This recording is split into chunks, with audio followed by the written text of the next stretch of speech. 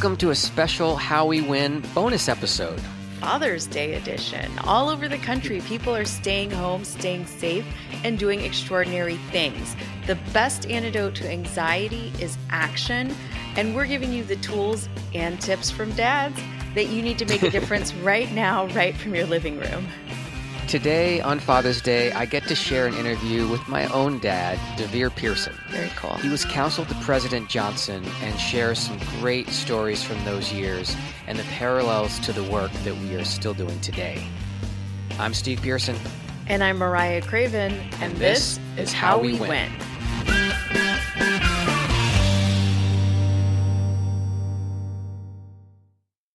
Hey, Mariah, it's Sunday, a special bonus episode. Thanks for indulging me.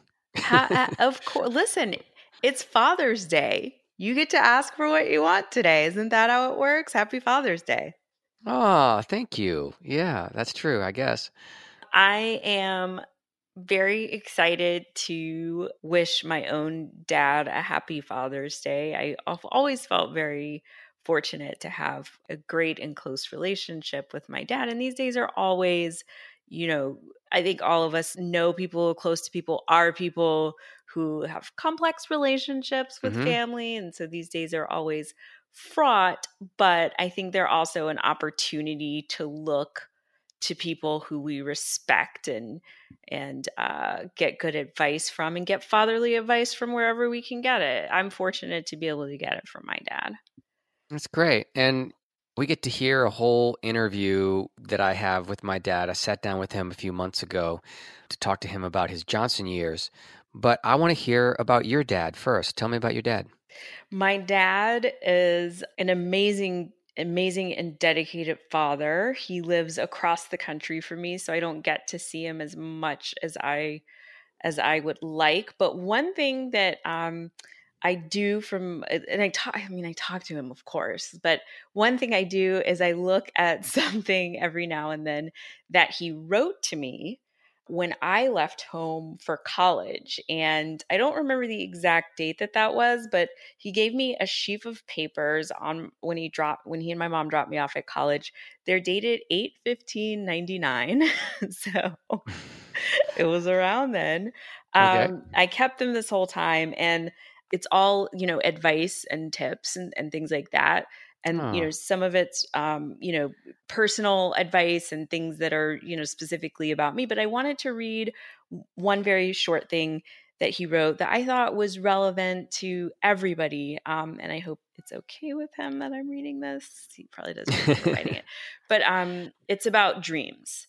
And he wrote to me, "Don't be afraid to think and dream big. So what if you fail? The only true failures in life are those that don't try. Once you have a dream, develop a plan for achievement. Once you have a plan, take action. Don't worry about how long something will take. Time moves on. And finally, find good people to help you." And wow. Yeah. That's so amazing. I love that. Seriously, the podcast removed. Will you send me a copy of that? I want that. That's just perfect. I will. It's so applicable and such an important reminder. Dream big, make a plan. It's going to take time. But He sounds like help Elizabeth you. Warren. Is your dad Elizabeth Warren? Surprise! Guess who's going to be on the podcast next week? No, my dad is William Craven in Atlanta, Georgia. Thank you, Dad, and happy Father's Day. That's really awesome. So tell me about your dad and introduce this historic and incredible interview that we're going to take a listen to. Well, I've got a dad who's always given me really great advice like that as well. He's had just a really fascinating and prolific career both in and out of government. He was born and raised in Oklahoma. So was my mom. And they left Oklahoma to work for Senator Mike Mulroney, who was one of the last Democratic senators from Oklahoma, to work on this commission to revamp Congress, which happens every so often, I guess. And then thinking he was going to head back to Oklahoma, found himself working in the Johnson administration instead and stayed in D.C., and that's where I was born, in D.C. He's been inducted into the Oklahoma Hall of Fame, which is pretty cool. So cool. Yeah, and I'm very, very proud of my dad and my family. And we did this interview a few months ago, and it's still, there's a lot of context for it that applies to what we're going through right now. He was there at the end of the Johnson administration, so during Vietnam, but after Johnson had already passed the Civil Rights Act and the Voting Rights Act. Mm-hmm. But a lot of the things that we were fighting for back then, we're still fighting for, but also brings a lot of context about, where we are. So before we do the interview, I just want to do one quick call to action, because we always have a call to action. And I thought it'd be nice on Father's Day or around Father's Day to talk to your parents, talk to your grandparents, people who you have in your lives, about their history. Ask them what it was like during the civil rights movement, if they were around for that. Any time you have a chance, I really found this conversation grounding for me, because it just put what we're going through in historical context. And look, no one's been through anything like this before. And my parents say the same thing, said this is unlike anything that we've lived through.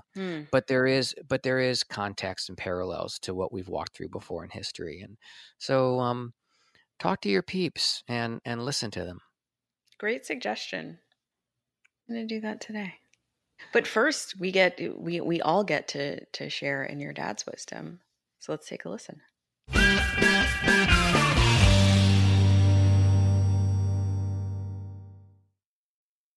Here with my father, my dad, DeVier Pierson, who spent a lot of time in Washington, starting with Senator Monroney's campaign to reform Congress that turned into a stint working as counsel for President Johnson.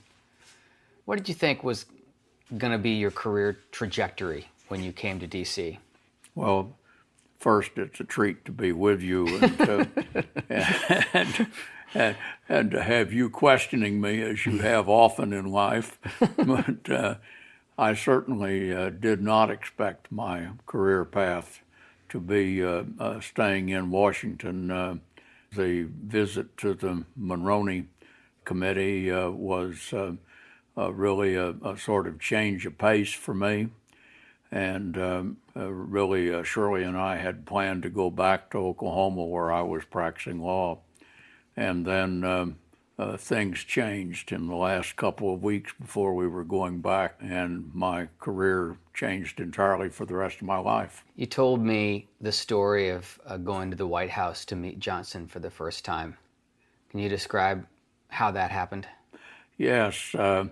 First, I had known members of the Johnson staff, Harry McPherson, Joe Califano, several of them, and I had had lunch with, especially with Harry, several times. I had had lunch with them very recently and was called to come back to lunch, and when I got to the gate and presented my card to the gate guard, he said, "Oh yes, I see you're meeting with the president." That was brand new to me. I had no idea I was meeting with the president. I thought I was there to have lunch with Joe and Harry. I went in and was ushered into the Roosevelt Room, which is nearby the Oval Office, and Marvin Watson, who was the White House secretary, then came in and said, "Mr. Pierson, I'm sorry, we've had a little delay here, and it's going to be some time before the president could see you. Will that be a problem for you?" And since I had not known I was going to see him at all, well, that was clearly not a problem. Right. I sat there for some 2 hours and saw up on the bookshelf there a biographical sketch of Lyndon Johnson, and I thought, this is what I should be reading. And so I did skim through it as best I could, and then This is pre-iPhones. So this was pre-iPhone, Right. pre-anything other Right. than regular books. Right. And so at the end of the day, after being there for several hours, I was ushered into the Oval Office, and I looked around for Harry and Joe, and there was no one there except the President of the United States sitting down in his rocking chair at the end of the desk and ushering me in and shaking hands, and I was meeting the President for the first time in my life. So that was how we met. And what did he say to you in that meeting? He said, "Sit down, I want to tell you some things that I'm interested in doing." And he sat down and for about 30 minutes held forth on the various things that he thought were important in the Great Society program. And I still didn't know what my role was to be, and if any. And so I just sat there and listened to him for about a half an hour. And suddenly he reached forward and poked me on the chest and said, "Now I need your help, and here's what I want you to do." That was my offer of joining the White House staff. And that's when you came home and told Mom that you were not moving back to unpack the bags. I think we're going to be staying in Washington a little longer. And she was a good sport, as always, about it. So you worked in the White House for 2 years? For 2 years. The last 2 years of his presidency. Right. And he decided not to seek re-election. Yes. He told me one story that I've always loved about you were looking for a job, and he was still in office but was not seeking re-election. So you came out to interview with a law firm in California? In California, yeah. Well, I didn't know what I was going to do at the time, and I had talked with a couple of Washington law firms, but I was also thinking about possibly going back to Oklahoma. I had a group that had asked me to consider running for office in Oklahoma, and but which would be daunting as a Democrat running in Oklahoma. Very daunting. Yeah. And it wasn't what I wanted to do anyway.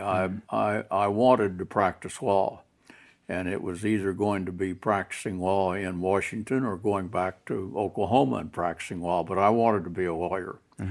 I had an inquiry from a law firm in Los Angeles, in California, and a large law firm, and they asked me if I'd be able to come out and meet with some people in the firm. And so I sent a note in to President Johnson and said, "I've been asked to come out here, and I would only be gone 2 days, and do I have your consent to go out there and talk with them?" Right. And he sent a note back, said, "That's fine, have a good time." And I got out there and met with the senior members of that law firm in their large conference room, and they'd set up the intimidation chamber for you, right? I guess they. I think they had a room that would intimidate whoever was in it. Right. And I had about 4 or 5 of their rather senior people that were there, and they were thinking about opening Washington office at the time. Okay. Very few firms at that time had Washington offices, and so. As we just got started in our discussion, one of the secretaries came in all at Twitter and said, "Mr. Pierson, President Johnson is on the phone and says he needs to talk to you right away." And the lead lawyer said, DeVier said, "You just don't worry about us. We'll get out of here and we'll put the phone call back to you and let us know when you're ready to talk again." Right. And so I got on the phone and said, "Mr. President, I'm not in my office. I'm in California. You'll remember that you blessed my going out there." And he said, "Oh, I know where you are." I said, I knew where you were when I placed the call. And I said, "Well, then what can I do for you, sir?" And he said, "Well, I really didn't have anything. I just thought the call might be helpful." And indeed it was. But That's such a cool story. But that was vintage Lyndon Johnson. He could be very tough and was a very tough man and could be very tough on his staff, but he was also loyal to those who were loyal to him. Yeah. Well, let me ask you this: in light of the climate and the dark times that we're going through right now, you were in office during the Vietnam War, a time of the civil rights movement. Of course, Johnson passed the Civil Rights Act, but there was still a lot of work to be done there. What were some of the darkest times that, in memories that you had from there? Well, you mentioned the two really darkest times. The Vietnam War was just a terrible thing, and it was eating the president alive. And remember, I was there the last 2 years of his administration. This was the 2 years when Vietnam was just pulling the administration apart. Right. And I saw I had no role in Vietnam at all, but I watched it tear Lyndon Johnson apart. And he knew that I had a relationship with the Kennedys. And so What was your relationship with the Kennedys? I had actually worked for Kennedy in 1960 when he came to Oklahoma, and I was a young lawyer there, and so I had a luncheon meeting with him and went on his staff and went to the convention as a Kennedy representative. And so I knew Ted Sorensen very well, who was Kennedy's number one guy, and Ted called me in early 1968 and said that Bobby Kennedy wanted to talk with Lyndon Johnson about a program that might bring about an earlier end to Vietnam.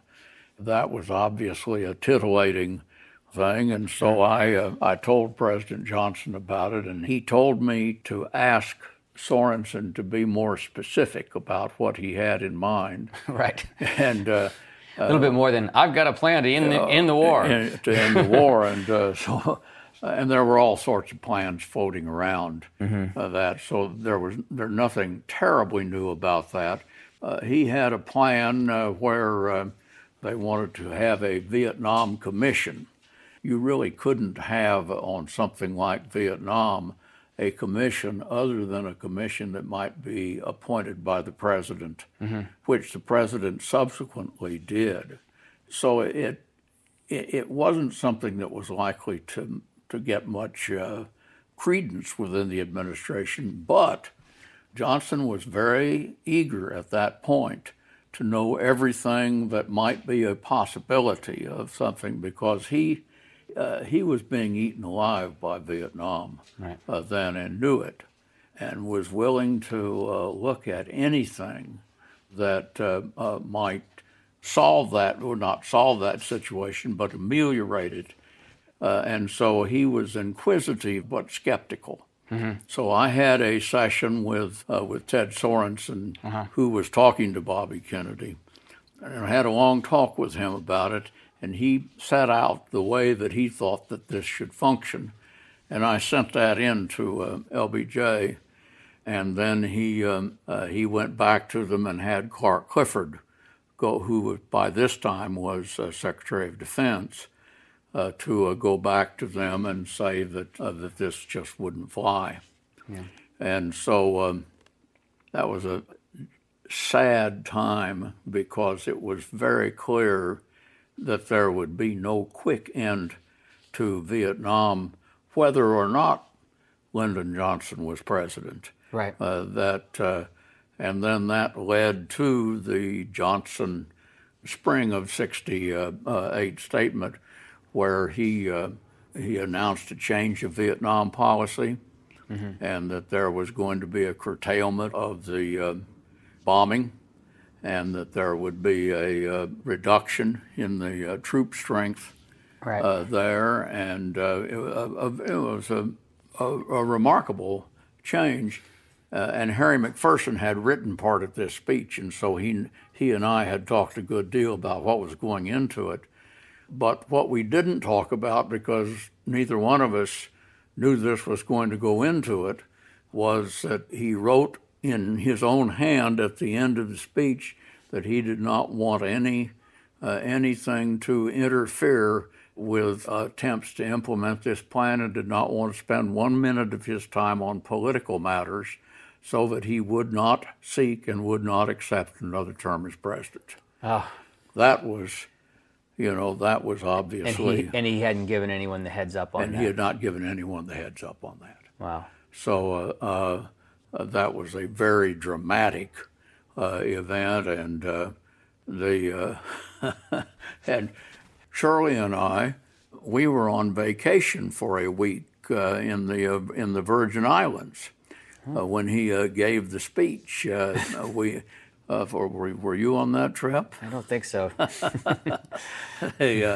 And we were there for a week, and I tuned in to the speech because I knew he was giving the speech that night, and he announced this, and it was as much a surprise to me as it was to the American public. And wow. I called Harry and said, Harry, what happened here? And he said, you learned about it just the same time I did when he said it.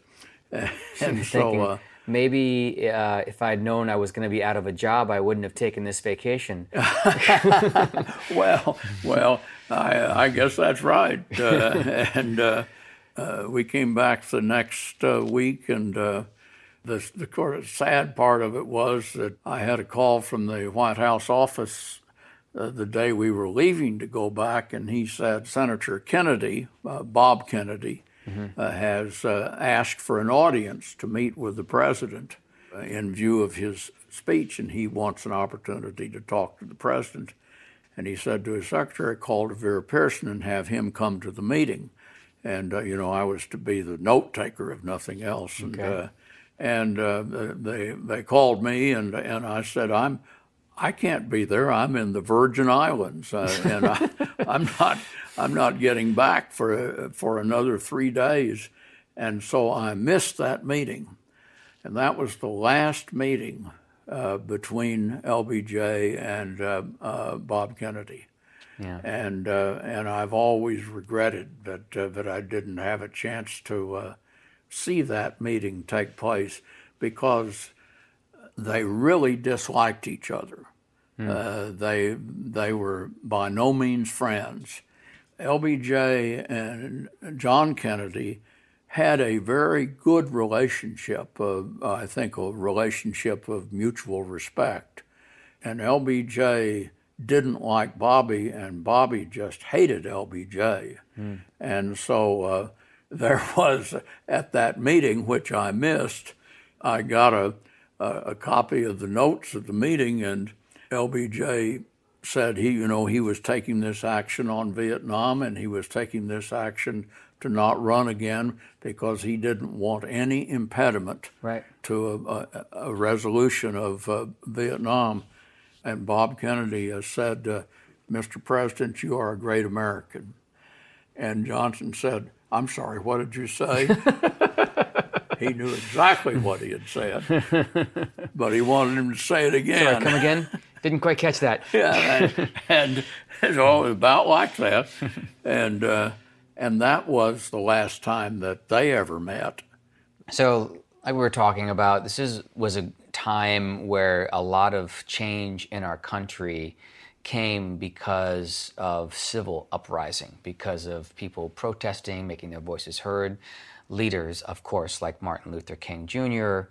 and others, putting pressure on the White House and elected officials and everybody. Yeah. We are at a time now where we're seeing probably the biggest uprising of people coming together in the streets, organizing around, certainly in response to President Trump and in response to the current Republican Party and their actions. What parallels do you see behind the work that people are doing on the ground now and how it's affecting our government, and what you saw during the Civil Rights Movement and the Vietnam War? Well, there are parallels. One of my duties was to deal with the protests that went on. I was the White House representative talking to all of the the FBI and the DOJ and all of those who were involved in. At one time, the head of the FBI came in and said, "We're concerned that some of these protests are going to result in an attack on the grounds of the White House, and we think that we ought to put up an electrified fence around the White House." And I said, "Well, what happens if some kid jumps up on the electrified fence? Is he electrocuted?" And they said, "Well, that would really depend on the voltage and so forth." So we're not going to do that. Right. And we didn't. And so that was a very hard time. And then Vietnam was, and this was the other thing you were asking about, was in a very big way affecting the civil rights movement then, because Martin Luther King had broken with President Johnson over Vietnam. Right. And this really hurt LBJ. Well, he put a lot of pressure on LBJ. I mean, he put an enormous amount of pressure. He did the March on Selma against LBJ's wishes as well. Beyond that, he broke with Johnson on Vietnam as an adjunct to him breaking with him on civil rights. And when I first came into the White House, I saw Martin Luther King come in a number of times. He was a frequent visitor to the White House, and he and LBJ were very close, so that when Martin Luther King broke with him, that was really a profound blow, because no one had the stature in the civil rights movement that Martin Luther King had. Of course, yeah. And so Johnson never said this, but I think that the fact that he had lost people like Martin Luther King had to be a factor in his deciding that he could no longer effectively govern. Yeah. And that's really the decision he made. Yeah. Let me ask you one more question, because one thing that I think about a lot in this time that we're walking through right now is we keep seeing these unprecedented breaches in law and authority and the powers of the presidency and really fascist behavior from this president, and also a Republican Party that enabled and paved the way for him to be in this position and do these things. It's really dark and it has a lot of people really scared. But we also look at the arc of history, and we look at what our country has been through in the past, and having historical context and looking at where we are as a country right now. What gives you the most hope right now? Well, first of all, with respect to your premise, I both agree and disagree with it. I'll edit out the part that you disagree with. All right, that's certainly your position. I think the situation was extremely different than it is now. Oh, yeah.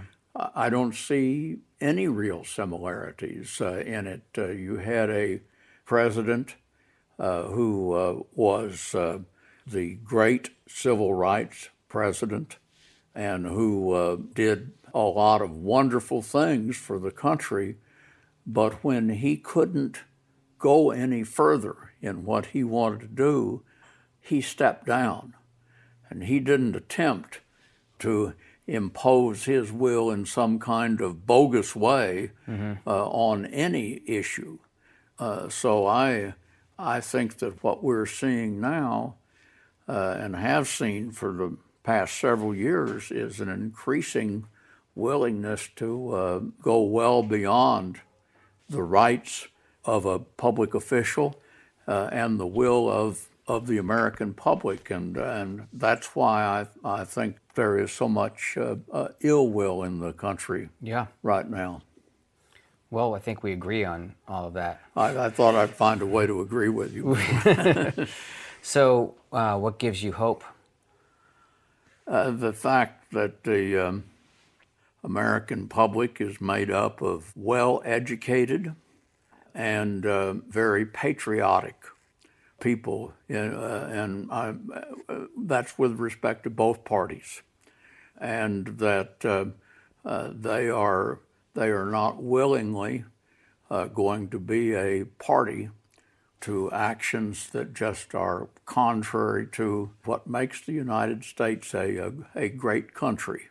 They just will not do it, and my hope is that there are enough of those people that they won't, for this president or any president, permit this kind of action to continue. I can't imagine that the American electorate will go on and on in a course where there's clear violation of the laws of the country and just the goodwill of the country. And so I'm hopeful that the nature of our political system is stronger than any man or any group of men, and that those laws will eventually prevail. Me too. That's a good thought. Maybe I don't 100% agree with you, or at least have as much faith in you do, of the American people as a whole, because I believe that many of them have been miseducated, and that's one of the problems that we have, is the messaging and the control of the narrative that Republicans have on so many who are, kind of essentially, and I don't say this lightly, cult followers at this point. So. Well, there is that, although historically the Republicans have been great patriots, and there isn't any reason why they can't be again. They just have to get their party back. Okay. Well, DeVier Pierson, my dad, thanks for talking with me. Well, it's an honor for me to be before such an important public figure now, and good luck to you in all you're doing. Thanks, Dad.